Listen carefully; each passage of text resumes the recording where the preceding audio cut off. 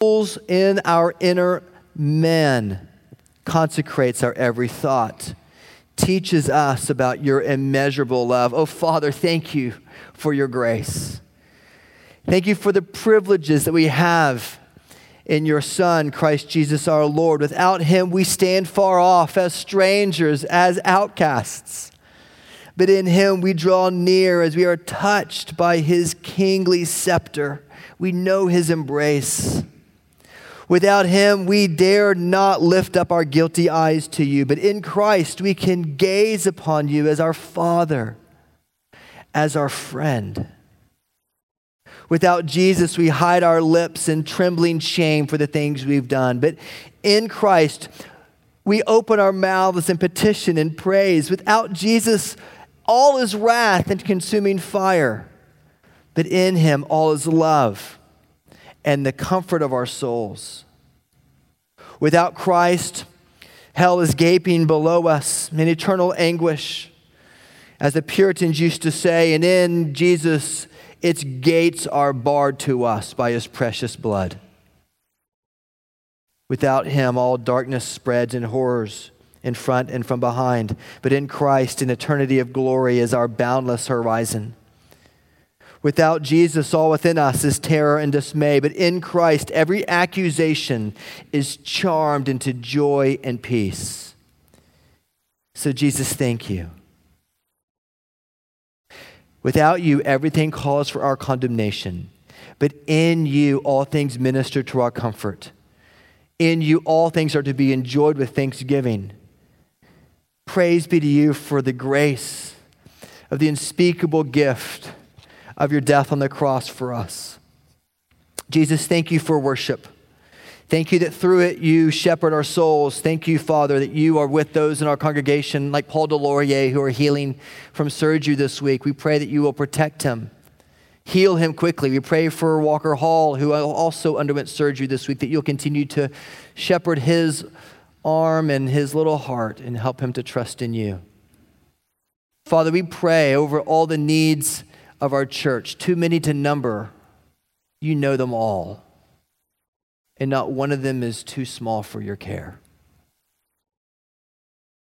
Take our anxieties, big or little they may be, and help us as one body to bring them to the foot of the cross, where there we find all the privileges of being called sons and daughters, no longer slaves. The greatest news in the world. Through Christ our Lord we pray. And all of God's people together said, amen.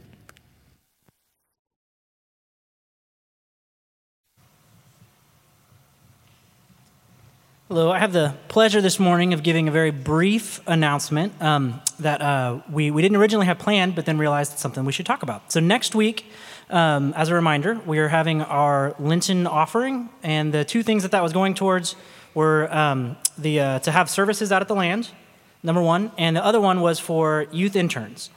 And as we were discussing that this week, we realized that there's some other information that you guys should know about why we are particularly interested in youth interns for this summer. So you may have heard Blake talk in the past about the idea of a sabbatical.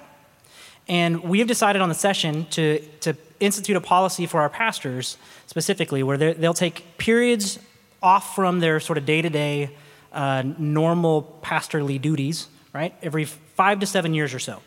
This is a practice that all of our sister churches in Tulsa also do. It is a great idea for a lot of reasons, not the least of which is that it's a very difficult job. And we want our pastors to love what they do, to have time to reflect, to sort of zoom out from all the day-to-day, the 1,001 things that have to happen so that we can be here in a gym to have a service and have someone preach the word and all those things. And so this summer then, Blake is actually going to take off from June to October to focus on he's going to talk about that later. There will be, he's going to send a letter out that's going to kind of talk about what to expect and what that'll look like. And we were planning on announcing that later on, in April, May timeframe, but then realized that, actually this is a great reason why we need some summer interns, because we're going to have a few less hands this summer. So we're all going to be able to to help out a bit more. In that, though, we would really love to have youth interns. What else? Did I forget anything? That work? Okay, great. People are clapping for me to leave already. Thank you. One of the things that we are about to do is going to be new for some of you, and that is we are about to have baptisms. Some of you grew up in churches that didn't practice baptisms. Some of you grew up in churches that didn't practice membership. People sometimes will ask me, Blake, where in the Bible does it say you should become a member of the church? And every New Testament letter that Paul wrote, all 13 of them, assume that those to whom he is writing are members of the church. To ask if you should be a member of the church is almost like asking a golfer in the PGA handbook if he is a human. It's assumed that you're a member of the church under the care and nurture of the session. And so we're about to have members join our church. And right after that, we're going to practice the sacrament of baptism. And I want to talk about that just for a minute. How many of you have ever read the Old Testament? Okay, most of us in this room, right? In the Old Testament, you know how it talks about Abraham in Genesis chapter 17, verse 7 in particular, how Abraham was to be set off, and Abraham was to receive a sign of God's covenant faithfulness to him. What was that sign? Anybody remember what that sign was? Circumcision. And that sign was to be given, that's not a word you say every week at church, is it? Circumcision. And that sign was to be given to Abraham and also to whom? To his children. And that was to be a sign to the world that they are marked off as God's covenant people, a visible sign that they are part of the visible church of God's holy people. Now, can anybody please show me, by raising of hands, anywhere in the New Testament where it says that we should stop the practice of marking people off by a sign, a visible sign? There are no hands raised because there are no places in Scripture where we see that practice stop. We do see the sign change from circumcision, thank goodness, to baptism.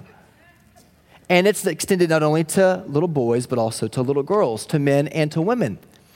And in fact, everywhere in the New Testament where we see the opportunity for a man or a woman who has a household to be baptized, the new sign of God's covenant upon that family, we also see their entire household baptized. Now, somebody will say to me, Blake, where in the Bible does it say you should ever baptize children? And I would just ask you the same question. Where in the Bible can you show me where it says we should not? Where in the Bible, as another illustration, does it say that women should take the Lord's Supper?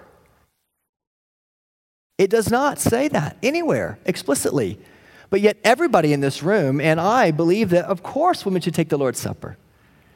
What we are about to do in just a moment is baptize one child, an infant, who has not yet come to faith, and then 3 young children who have. Praise God. It's amazing. It's awesome. And in the book of Acts, every adult on the mission field who was not a Jew, which is every example we have in the book of Acts, because it's a missionary work, when they were baptized, they received the sign of God's covenant promises upon them, which was circumcision. Baptism for adults. Yes, it is publicly saying that they are a Christian, but it's more than that. It's saying that God is faithful to his gospel being preached. And when the condition of faith is met with those promises, then that person becomes a Christian, is saved. But for young children who haven't yet been able to make a profession of faith, they too are invited into the covenant of the visible church so that they can be raised in the nurture and the admonition of the Lord. We're not going to baptize Walker Hall as an infant in just a moment because he's cute, although he is. We are going to baptize him because we believe it's biblical. Baptism does not save anyone. Faith alone saves them. It is simply the mark of his entrance into the visible church and the culture and environment in which God has covenanted with his people to raise them up in his nurture and in his admonition. And I know that for many of you, like me, we grew up in churches that didn't practice infant baptism. I didn't grow up in a church that practiced infant baptism. But we do it because we believe it's biblical, not because it's tradition. And if you have any questions about that, I would love to talk with you more about that after the service. Please come find me. Now, those members who are about to join the church, the Beesons and the Garrisons and the Halls, would you please join me up front?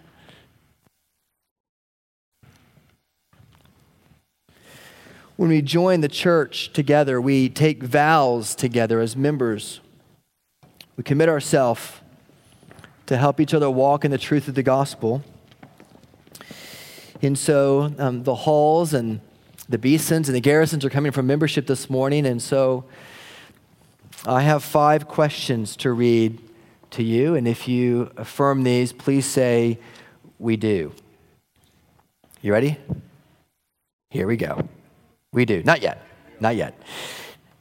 Number 1, do you acknowledge yourself to be a sinner in the sight of God, justly deserving his displeasure and without hope, save in his sovereign mercy? Do you? And do you believe in the Lord Jesus Christ as the Son of God and the Savior of sinners? And do you receive and depend upon him alone for salvation as he's offered to you in the gospel? Do you? And do you now resolve and promise in humble reliance upon the grace of the Holy Spirit that you will endeavor to live as becomes the followers of Jesus? Do you? Do you promise to serve Christ and his church by supporting and participating in its worship and work to the best of your ability? Do you? And do you submit yourself to the government and the discipline of the church and promise to further its purity and peace? Do you? Amen. Let me pray for these families together. Jesus, thank you for bringing them into covenant membership with us. Thank you that you intend to shepherd our souls under the watchful care of men you have ordained to be elders of the church. And so would you bless the Halls? Would you bless the Garrisons? Would you bless the Beesons? Would you help them to enjoy the membership privileges of being a member in Christ's church and have all the privileges of being cared for and nurtured and to grow in community that you offer them? And help us as a church together to love them well as fellow brothers and sisters. We pray all these things in Jesus' name. Amen. Amen. Thank you. Those of you who are being baptized are welcome to remain up front. And now we have the great joy and delight to baptize Walker Hall. And Walker, before we have you baptized, I'm going to ask you and your family a couple of questions. Eric and Lacey, do you acknowledge your child's need of the cleansing blood of Jesus Christ and the renewing grace of the Holy Spirit? Do you?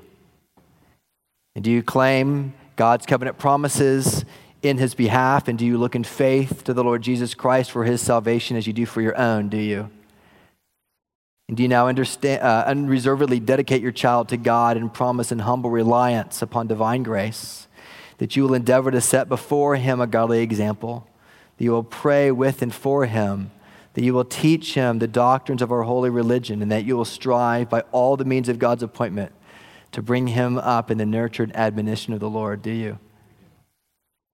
And to the congregation of Trinity, do you as a congregation undertake the responsibility of assisting Eric and Lacey in the Christian nurture of Walker?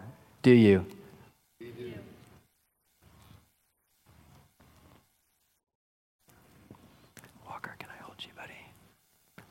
What is the name of this child? Walker James Hall. Stay right here.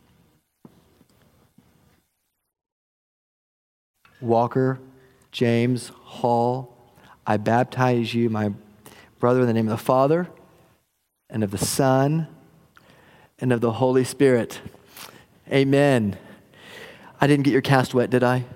Yes, you did. Oh, I did. Oh my gosh. Well, this is why we have a towel to cover it up, just like that. Walker wanted to share one thing. The thing that there's so many things you could say about Walker Hall, but one thing that his parents wrote is he doesn't like baptisms. It's the first one he's ever had. Yes, I do.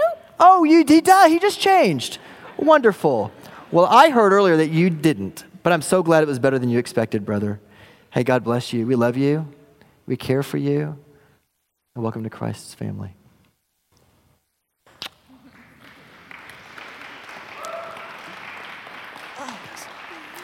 It's yours. Good job. Get in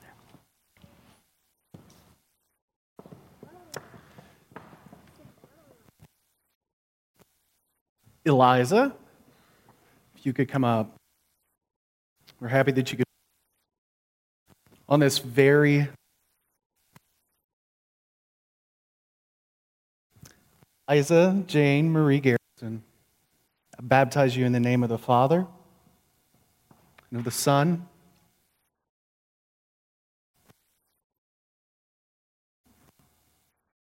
amen. I got her good. It's almost Baptist right there. Oh my goodness. This is yours. And the Jameses, yes, that's worthy of clapping, yes.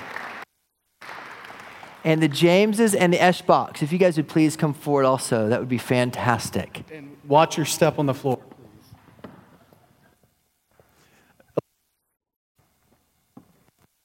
Come here for baptism. Hey, Alyssa, you're coming because of profession of faith, just like Eliza, right? That you believe in Jesus. And I have a couple of questions to read to you. Can I read these for you?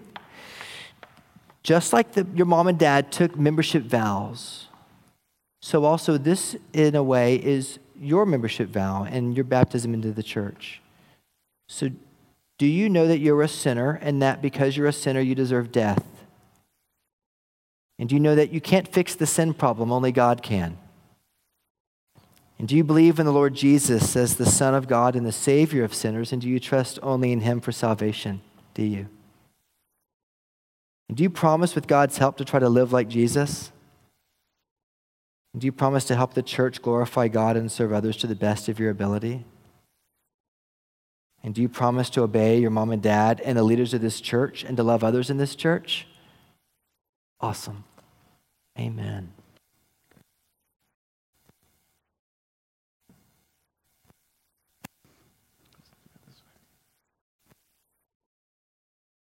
Alyssa, Elizabeth, James, I baptize you in the name of the Father, and of the Son, and of the Holy Spirit. You can use it.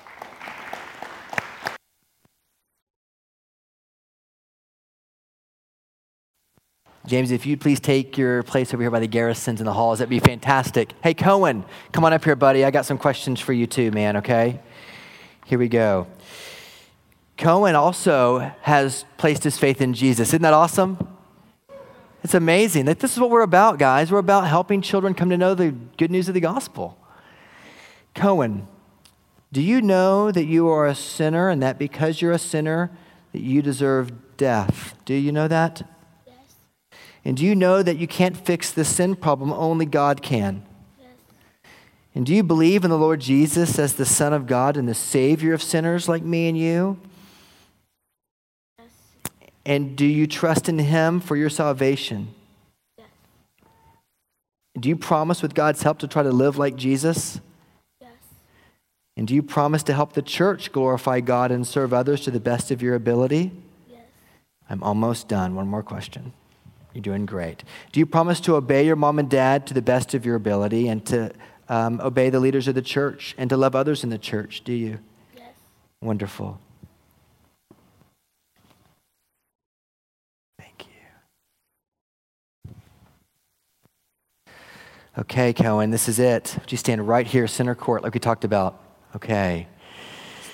The rest of it, we're just pouring on them. Cohen Lynn Eschbach, I baptize you, my brother, in the name of the Father and of the Son and of the Holy Spirit. Amen. can take this if you need to dry yourself off. Let's pray. Father, we are so thankful to be adding members. Some who have been baptized years ago and been a part of different churches. Others who just got baptized today. We are thankful that you're bringing these beauties into Trinity. Help those of us who have been a part of Trinity to love them, to embrace them as they are.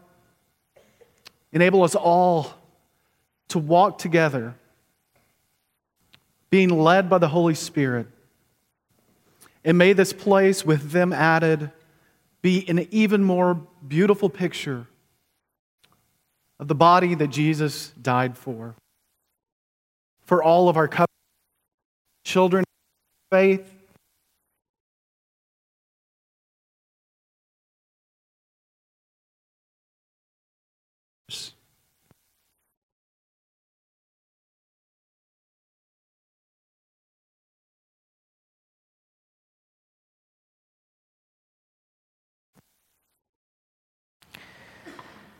Now in Christ Jesus, we who are once off have been brought near by the blood of Christ, for he himself is our peace. The peace of the Lord be with you always, and also with you. Let's stand and say hi to these new families, and please watch your step if you come close up here in the front.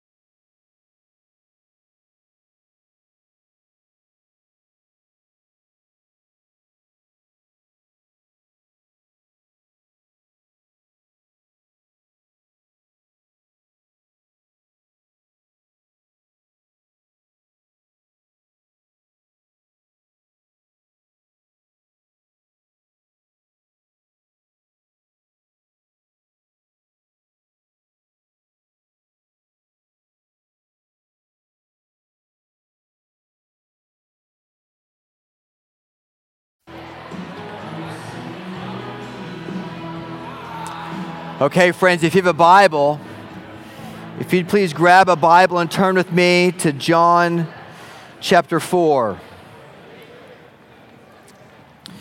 We join together with brothers and sisters across the globe today who are worshiping, and so therefore it's right and good and appropriate that we together confess our faith as Nathan leads us in the Apostles' Creed. Would you please give your attention to your bulletin on page 10? If you don't have it memorized, the Apostles' Creed, that's what we're doing for our confession of faith today. It's on page 10, as Blake said. If you would, say this back with me. Christian, what do you believe? I believe in God, the Father Almighty, maker of heaven and earth. I believe in Jesus Christ, his only Son, our Lord, who was conceived by the Holy Spirit and born of the Virgin Mary. He suffered under Pontius Pilate, was crucified, died, and was buried. He descended into hell. The third day he rose again from the dead. He ascended into heaven and is seated at the right hand of God the Father Almighty. From there he will come to judge the living and the dead. I believe in the Holy Spirit, the Holy Catholic Church, the communion of saints, the forgiveness of sins, the resurrection of the body, and the life everlasting. Amen. Amen indeed. Would you please stand for the reading of God's word? We are in John chapter 4. I'll read beginning at verse 16, and we'll go down through verse 30. The context of this scripture reading is the story of Jesus with the Samaritan woman at the well. Jesus said to her, "Go, call your husband and come here." And the woman answered him, "I have no husband." And Jesus said to her, "You are right in saying, 'I have no husband.' For you have had 5 husbands, and the one you now have is not your husband. What you have said is true." And the woman said to him, "Sir, I perceive that you are a prophet. Our fathers worshipped on this mountain, but you say that in Jerusalem is the place where we ought to worship." And Jesus said to her, "Woman, believe me, the hour is coming when neither on this mountain nor in Jerusalem will you worship the Father. You worship what you do not know. We worship what we know, for salvation is of the Jews. But the hour is coming and is now here when the true worshipers will worship the Father in spirit and truth. For the Father is seeking such people to worship him. God is spirit, and those who worship him must worship in spirit and truth." And the woman said to him, "I know that the Messiah is coming, he who is called Christ. When he comes, he will tell us all things." And Jesus said to her, "I who speak to you am he." And just then the disciples came back. They marveled that he was talking with a woman, but no one said, "What do you seek?" or "Why are you talking with her?" So the woman left her water jar and went away into town and said to the people, "Come see a man who told me all that I ever did. Can this be the Christ?" And they went out of the town and were coming to him. The grass withers and the flowers fade, but God's word stands forever. This is the word of the Lord. Thanks be to God. You may be seated, please.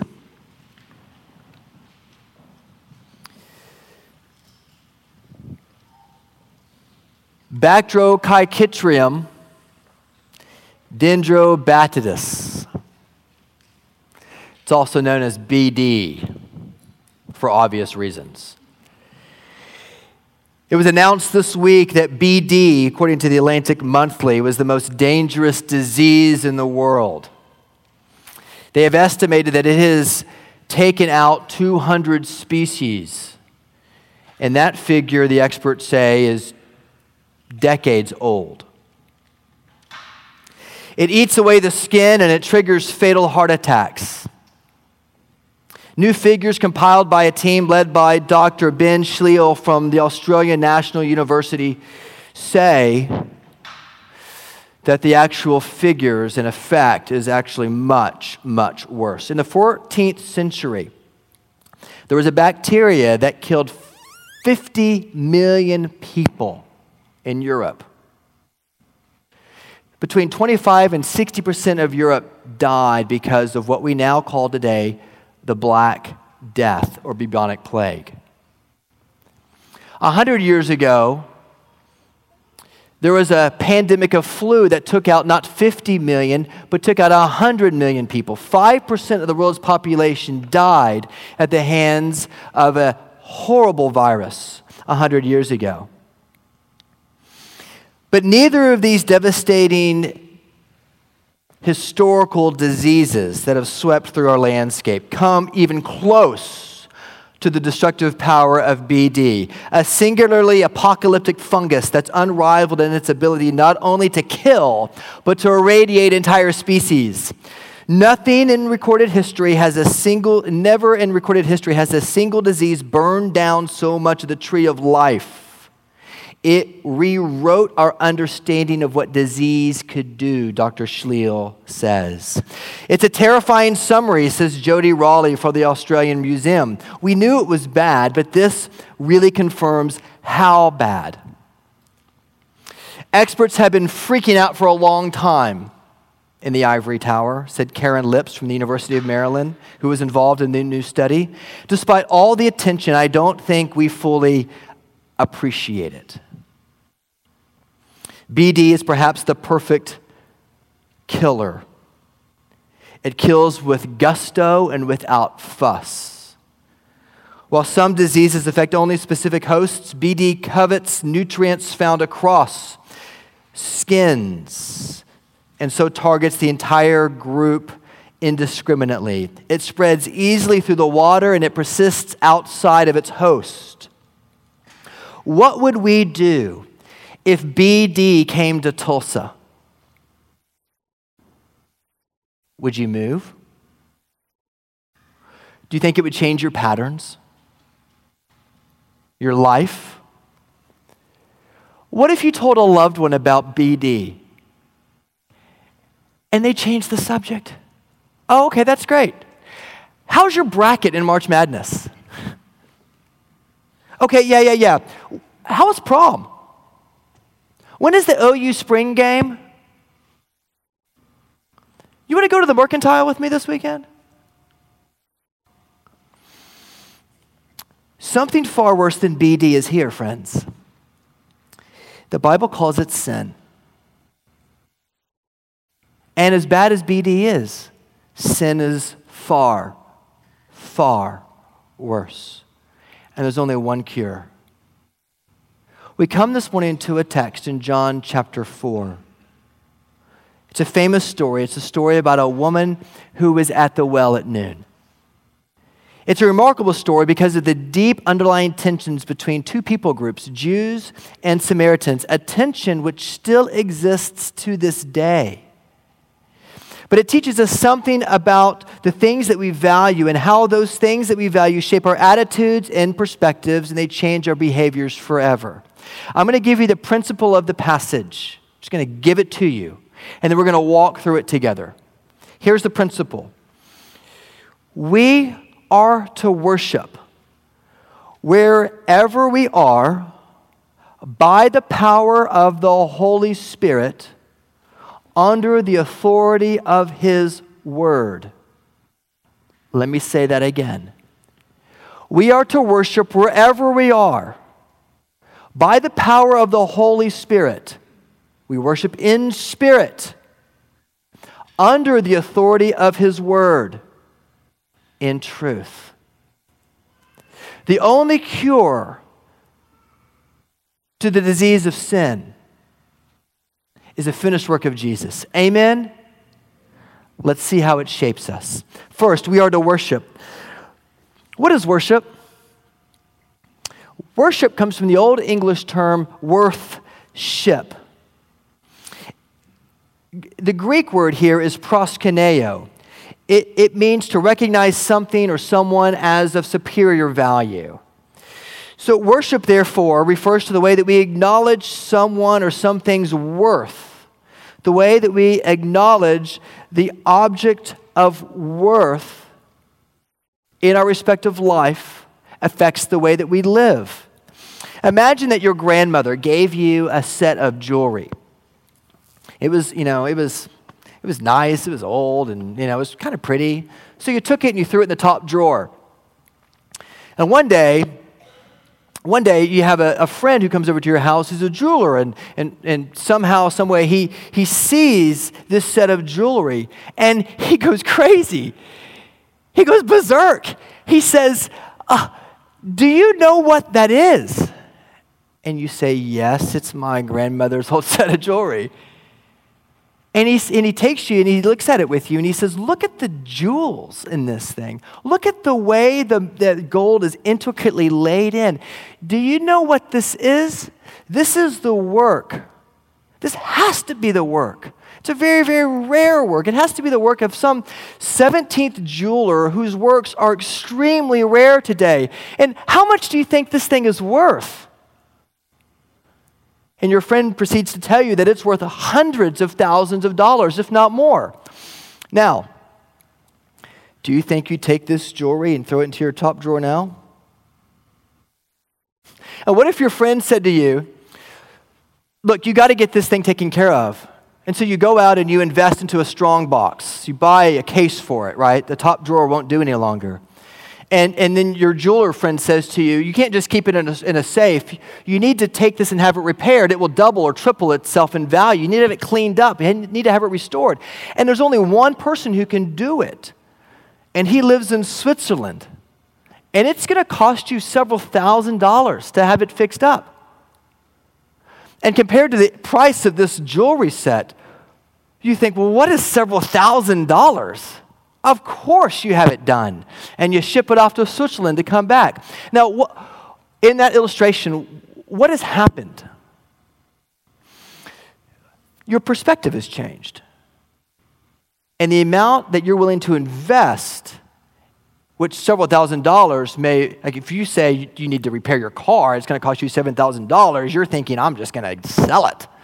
But you've got this piece of jewelry, several $1,000s, of course I'll spend several $1,000s to have it repaired because it will double or triple its value and it's worth hundreds of thousands of dollars.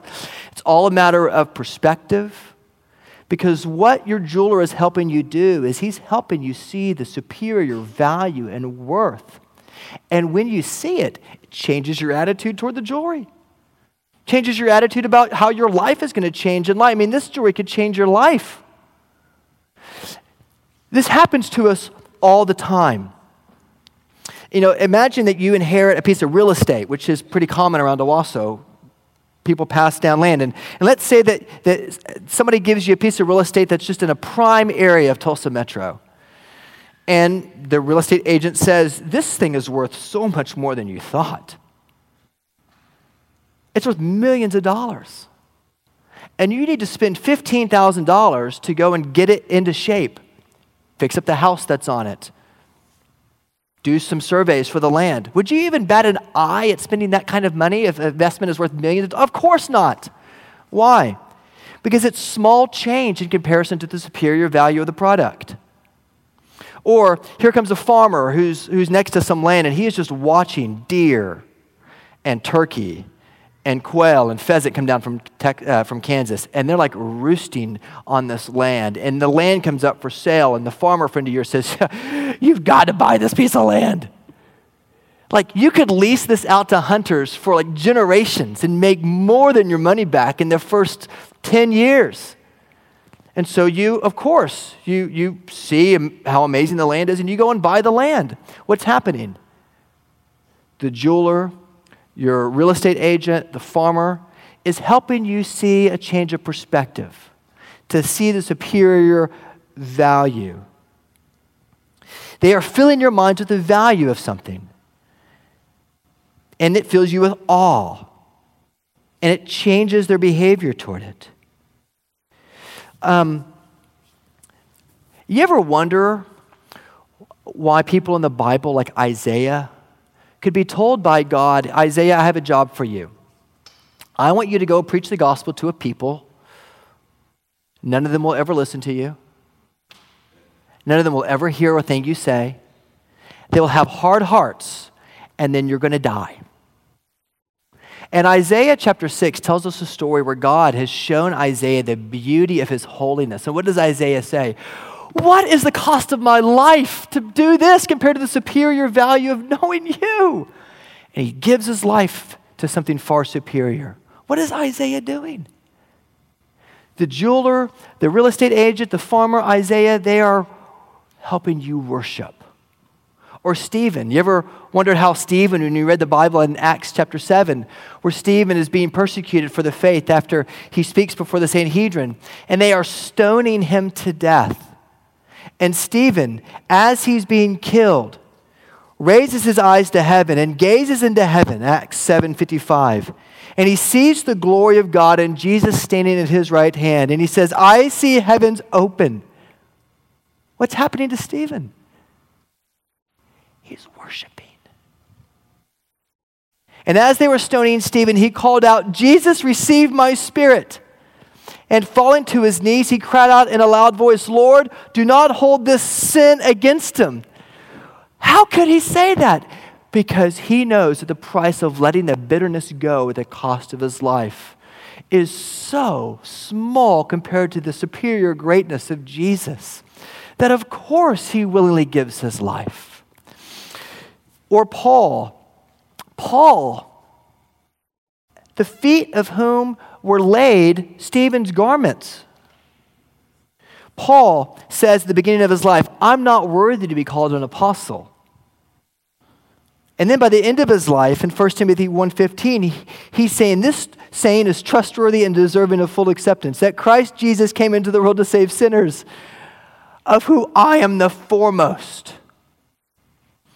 Paul was able to worship more deeply as he got older because as he saw the superior value of Jesus, he saw the sinfulness of his own heart grow deeper and deeper.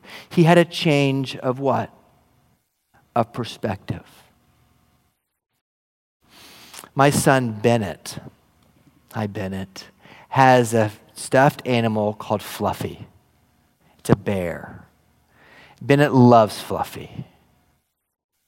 And if you were to say, Fluffy goes with him everywhere he goes. And if you were to say, Bennett, if you give me Fluffy, we'll give you a new custom home. Bennett might think about what custom home meant for a second. And then he would say, no thanks, raw deal. Why? Because Bennett's perspective is that Fluffy is everything to him. And here in this passage, you have a woman who is sitting at the well, and Jesus touches his sore spot, and she reels back. You know the story in Matthew chapter 13 where Jesus says, what is the kingdom of God like? He says, it's like a man who finds a treasure buried in a field. And in his joy, what does the man do? He sells everything he has and he buys the field. That's worship. Or the pearl of great price. It's about a merchant who's looking for the pearl of great price and he finds that pearl. And what does he do? He sells everything he has and he buys the pearl. Our lives are a transition from understanding the value of Fluffy, though he is valuable, no doubt, the value of Fluffy, to understanding the superior greatness of knowing Jesus Christ our Lord. And in that transition from getting you off of those things that you clung to as a child, to understand the surpassing value of Jesus, that is the way that you grow in your sanctification and that you grow in your understanding of what worship is. That's it. Fills you with awe, and you gladly make investments you otherwise would never have made because you know the surpassing worth of the object of your affection. Does that make sense? We are to worship. We are to worship by the power of the Holy Spirit. Worship is never purely an academic exercise. It is a loving relationship with the Creator of our souls. It involves our whole being. To worship in spirit means to worship in communion with God. It means at least three things. It means that you're ascribing worth to His name, which we just talked about, that you're spreading the good news of the worth of His name to others, and that you're not holding back something for yourself. And here Jesus sits with the Samaritan woman talking to Jesus, and He quickly touches the sore spot of her heart, her sexual life, her marital or lack thereof life. And Jesus presses on it. And what does she do? Notice in the text, lower your eyes. It says, Jesus says, go call your husband. And she says, I have no husband. And Jesus says, of course, you're right. And the woman says to him, verse 19, Sir, I perceive you are a prophet. Right where Jesus wants her. And then what does she say? Whoop! She totally changes the subject, doesn't she? Jesus, our fathers worship on this mountain, but you say that Jerusalem is the place to worship. What's interesting about verse 20 to me is that the tactic that Satan uses most often, amongst Christians especially, is whenever the Holy Spirit begins to touch our sore spot, we immediately change the subject. Why did they baptize a child again? What is the difference between Baptists and Presbyterians? What is the difference between Arminian and Calvinism? What is the difference between, we immediately go into these narrow theological controversies, good in the right context that those may be, but we tend to change the subject from the gospel to religion as quick as possible as human beings. And this is exactly what the woman at the well did. Jesus is helping her understand the gospel, and she's driving the conversation. Last night, Lauren and I went to the Screw Tape Letters at the PAC, and there's a great line in the Screw Tape Letters where Screw Tape, the uncle, says that our father, who, of course, being Satan in the kind of reverse devotional that Screw Tape Letters is, if you're familiar with the book, you know that it's about a senior demon talking to a junior demon on how to mess up C.S. Lewis's life, the author of the work. And you have to think about it in reverse. Our enemy is actually God in the book, and our father in the book is actually Satan because it's demons talking. He says, our father's greatest tactic is to change the subject to religion as soon as possible. Denominational distractions, that's how you get them. He's not so worried that his patient becomes a Christian in the book, Screwtape Letters. What he's worried about now is how to take the Christian and get him off the gospel as quick as possible and in as many ways as possible. Fill him with noise, so that his life lacks both music and silence, the two tools, Screwtape says, of the Holy Spirit. Verse 21, Jesus says to the woman, believe me, neither, Jesus tries to get her back on the gospel, neither at Gerizim or on Jerusalem will you worship. Neither, because you worship where I am. The Holy Spirit inhabits us and empowers us to do His will as we release more and more of our lives to the Lord. And we live in communion with Him. And the Holy Spirit practically helps us do at least two things in this passage you see. He helps us remember the surpassing value of Jesus. That's one of the Holy Spirit's roles for you every Sunday morning when you're at worship. To remember the surpassing value of Jesus. In John Bunyan's classic, The Pilgrim's Progress, which I know some of you may have watched this weekend at Trinity House, there's a line where Greatheart says to Christian's son, Samuel, when they're going through Forgetful Green. Remember this part in the book? They're going through Forgetful Green, and Greatheart says to Samuel, Forgetful Green is the most dangerous place in all these parts, for at any time the pilgrim faces a fight with suffering, he easily forgets what favors he has received and how unworthy of them he actually is.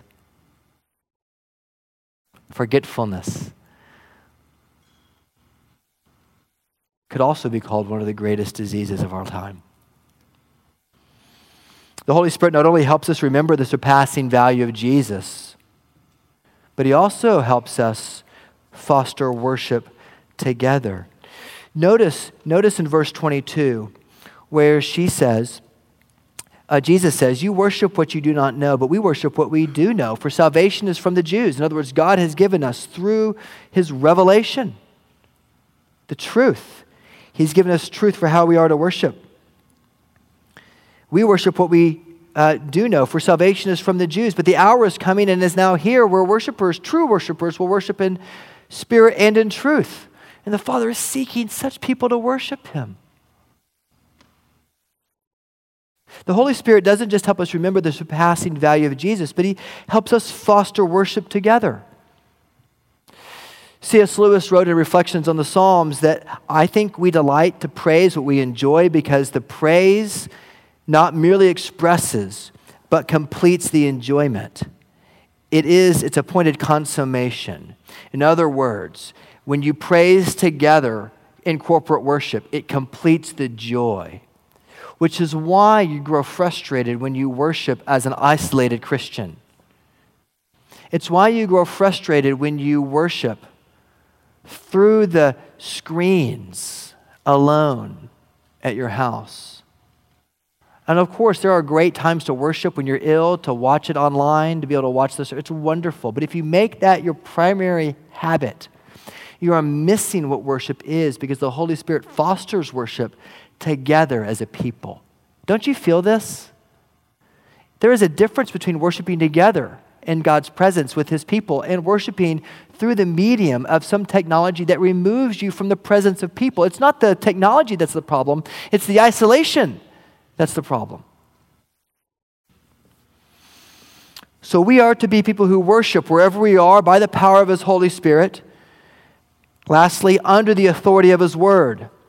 Verse 25, she says, I know that the Messiah is coming. She knew the Old Testament. She knew the Messiah is coming. I've heard it from my fathers. I know His Word. But Jesus says to her, but do you know what the Word teaches? Do you know what every verse of the Old Testament is about? It's about me. I who speak to you am He, Jesus says. And all throughout Scripture, we see the value of God's Word. It is not a mere instruction book for the way we are to live our life. It is a narrative, one story cover to cover, not many different stories comprised of a single book. It is one book comprised of many stories. One book comprised of one story. And that story is the story of Christ. How he came for you to shape and change your perspective, like the jeweler, like the real estate agent, like the farmer. Your Savior comes to change your perspective, so that you're able to see that God's Word, which is not the treasure, Jesus is the treasure, but God's Word helps you see the truth of the world. Paul says in 1 Thessalonians, we also thank God constantly that when you received the Word of God, which you heard from us, you accepted it not as the word of men, but what it really is, the Word of God. Or Acts chapter 17, when the Bereans heard the Scriptures in Thessalonica, they received the Word with all eagerness, and they examined the Scripture daily to see if these things were so. Where did they go? Where's the truth? What's the lens through which they understand the Word? It's God's Word. It has to be. Or Ephesians 6:17. You have the armor of God given to you. What is given to them as the helmet of salvation? And the sword of the Spirit with which they can go on the offensive, but the Word of God, the sword of the Spirit. For the Word of God is sharper than any two-edged sword, pierces the divisions of soul and spirit, joints and marrow, and it discerns the thoughts and intentions of our hearts, the author of Hebrews says in Hebrews chapter 4. And then Peter says at the very end of his letters in 2 Peter, beloved, since you are waiting for these things, be diligent to be found in him without spot or blemish, and be at peace. And count the patience of the Lord as salvation, just as our brother Paul also wrote to you, according to the wisdom given to him. And Peter says, I know the things that Paul writes can be confusing. There are some things in him that are hard to understand. But knowing this beforehand, take care that you are not carried away with the error of lawlessness and you lose your stability, but grow in the grace and knowledge of our Lord Jesus Christ. To him be the glory forever and ever. Amen. Peter's raising up God's Word to be the lens through which you understand the superior worth and value of Jesus.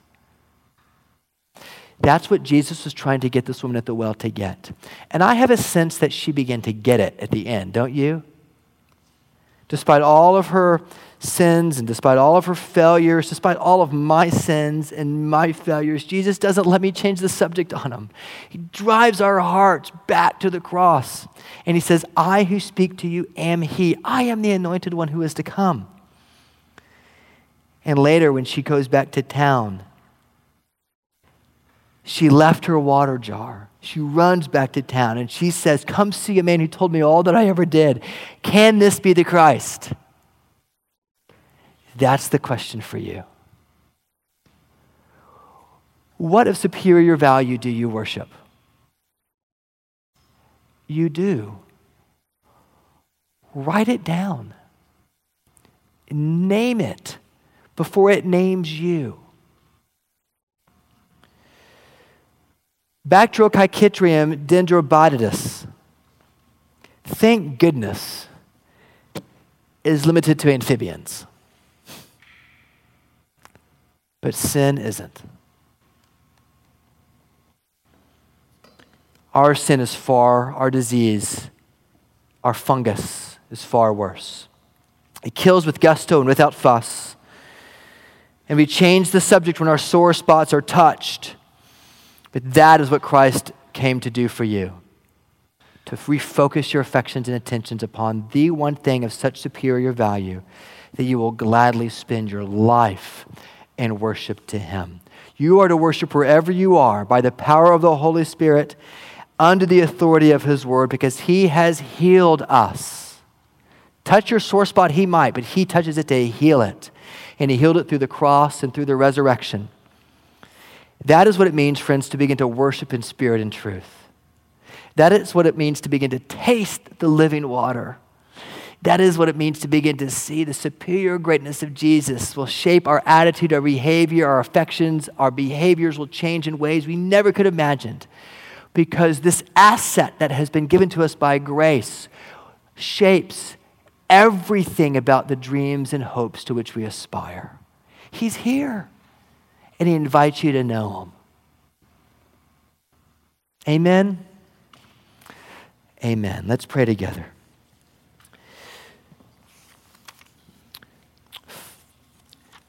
Jesus, we pray that you would help us to have minds that are keenly aware of the surpassing value of knowing Christ Jesus our Lord. Help us not to be Christians who throw you into the top drawer or expect you to meet our every need. Help us to see your worth and help us to yield the totality of our life, whatever the investment calls for. Help us to gladly yield it to you in joy, to give all we have, to hold nothing back, and to find ourselves worshiping the one whom we were created to worship in spirit and in truth. Amen. As we prepare for the offertory this morning, I turn your attention to the bottom of page 12, where we're at the point where we're going to do the offertory and talking about giving regularly, joyfully, and sacrificially. And there's a number of ways to give, and they're listed there. So as we prepare for the offertory, let's pray. God, we thank you so much for the opportunity to come here this morning to worship you, to gather with other believers, to learn from your word, preached to us. We can fellowship with one another and just have incredible joy and thanksgiving and fellowship around the finished work of Christ. As we sung earlier, Jesus paid it all, and all to him we owe. Lord, help us to be cheerful and generous givers. Help us to look at this as an opportunity to give, to facilitate the worship that goes on here at Trinity. Lord, help us to give in a way that provides for those who work on our behalf constantly as our pastors and as leaders in this church. Lord, help us to grow in the grace and knowledge of Jesus. It's in his name we pray. Amen.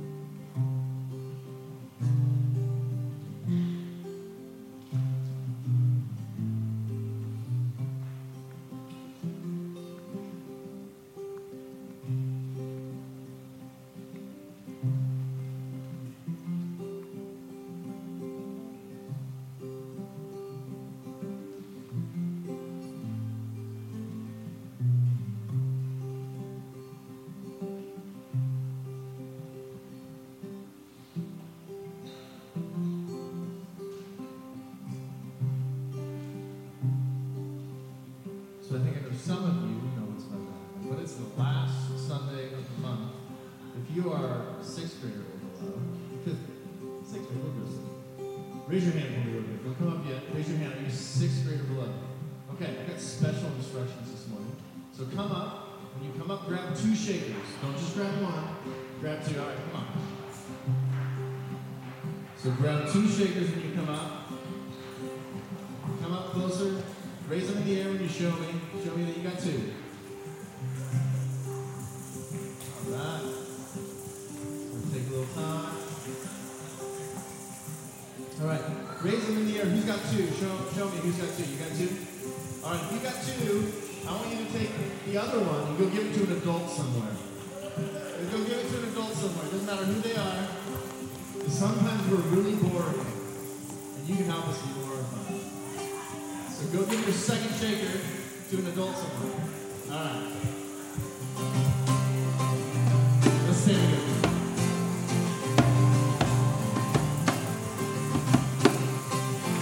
Sing a lullaby.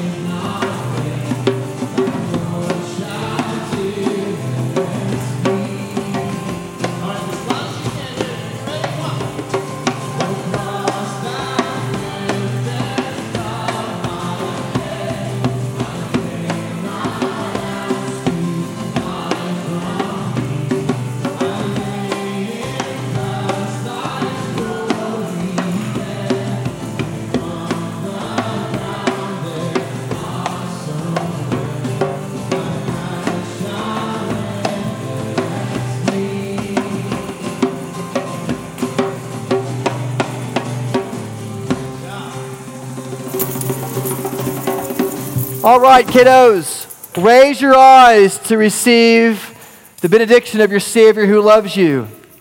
The Lord your God is in your midst. He's a mighty one to save. He will rejoice over you with gladness, and he will quiet you by his love. He exalts over you with loud singing. Let us go forth into Owasso, Tulsa, and the world as those who love our Lord and Savior, Jesus Christ. Thanks be to God. Go in peace. You're dismissed. Great job, guys. Good work.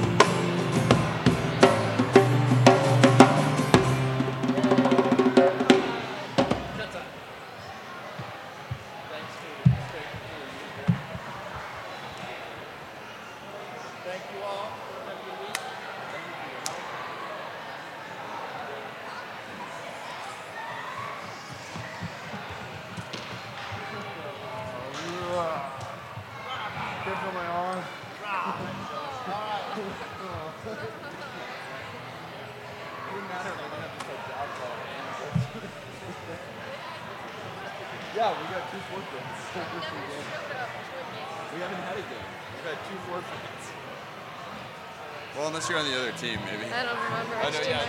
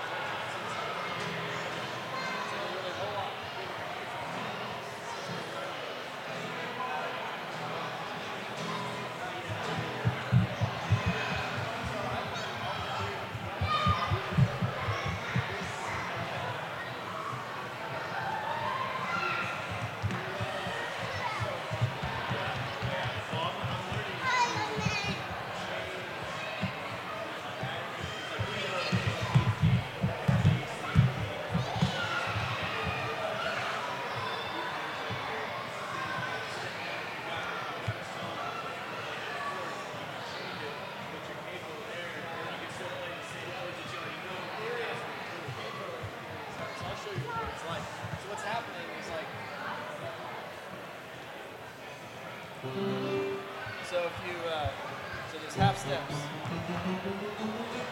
C, so you're in, let's say just say C. When you capo, each fret is a half a step. So if you go to capo 2, someone's going to be playing C. And you're going to be sounding. Yeah. Yeah, so that's just it. I'm just trying to figure out.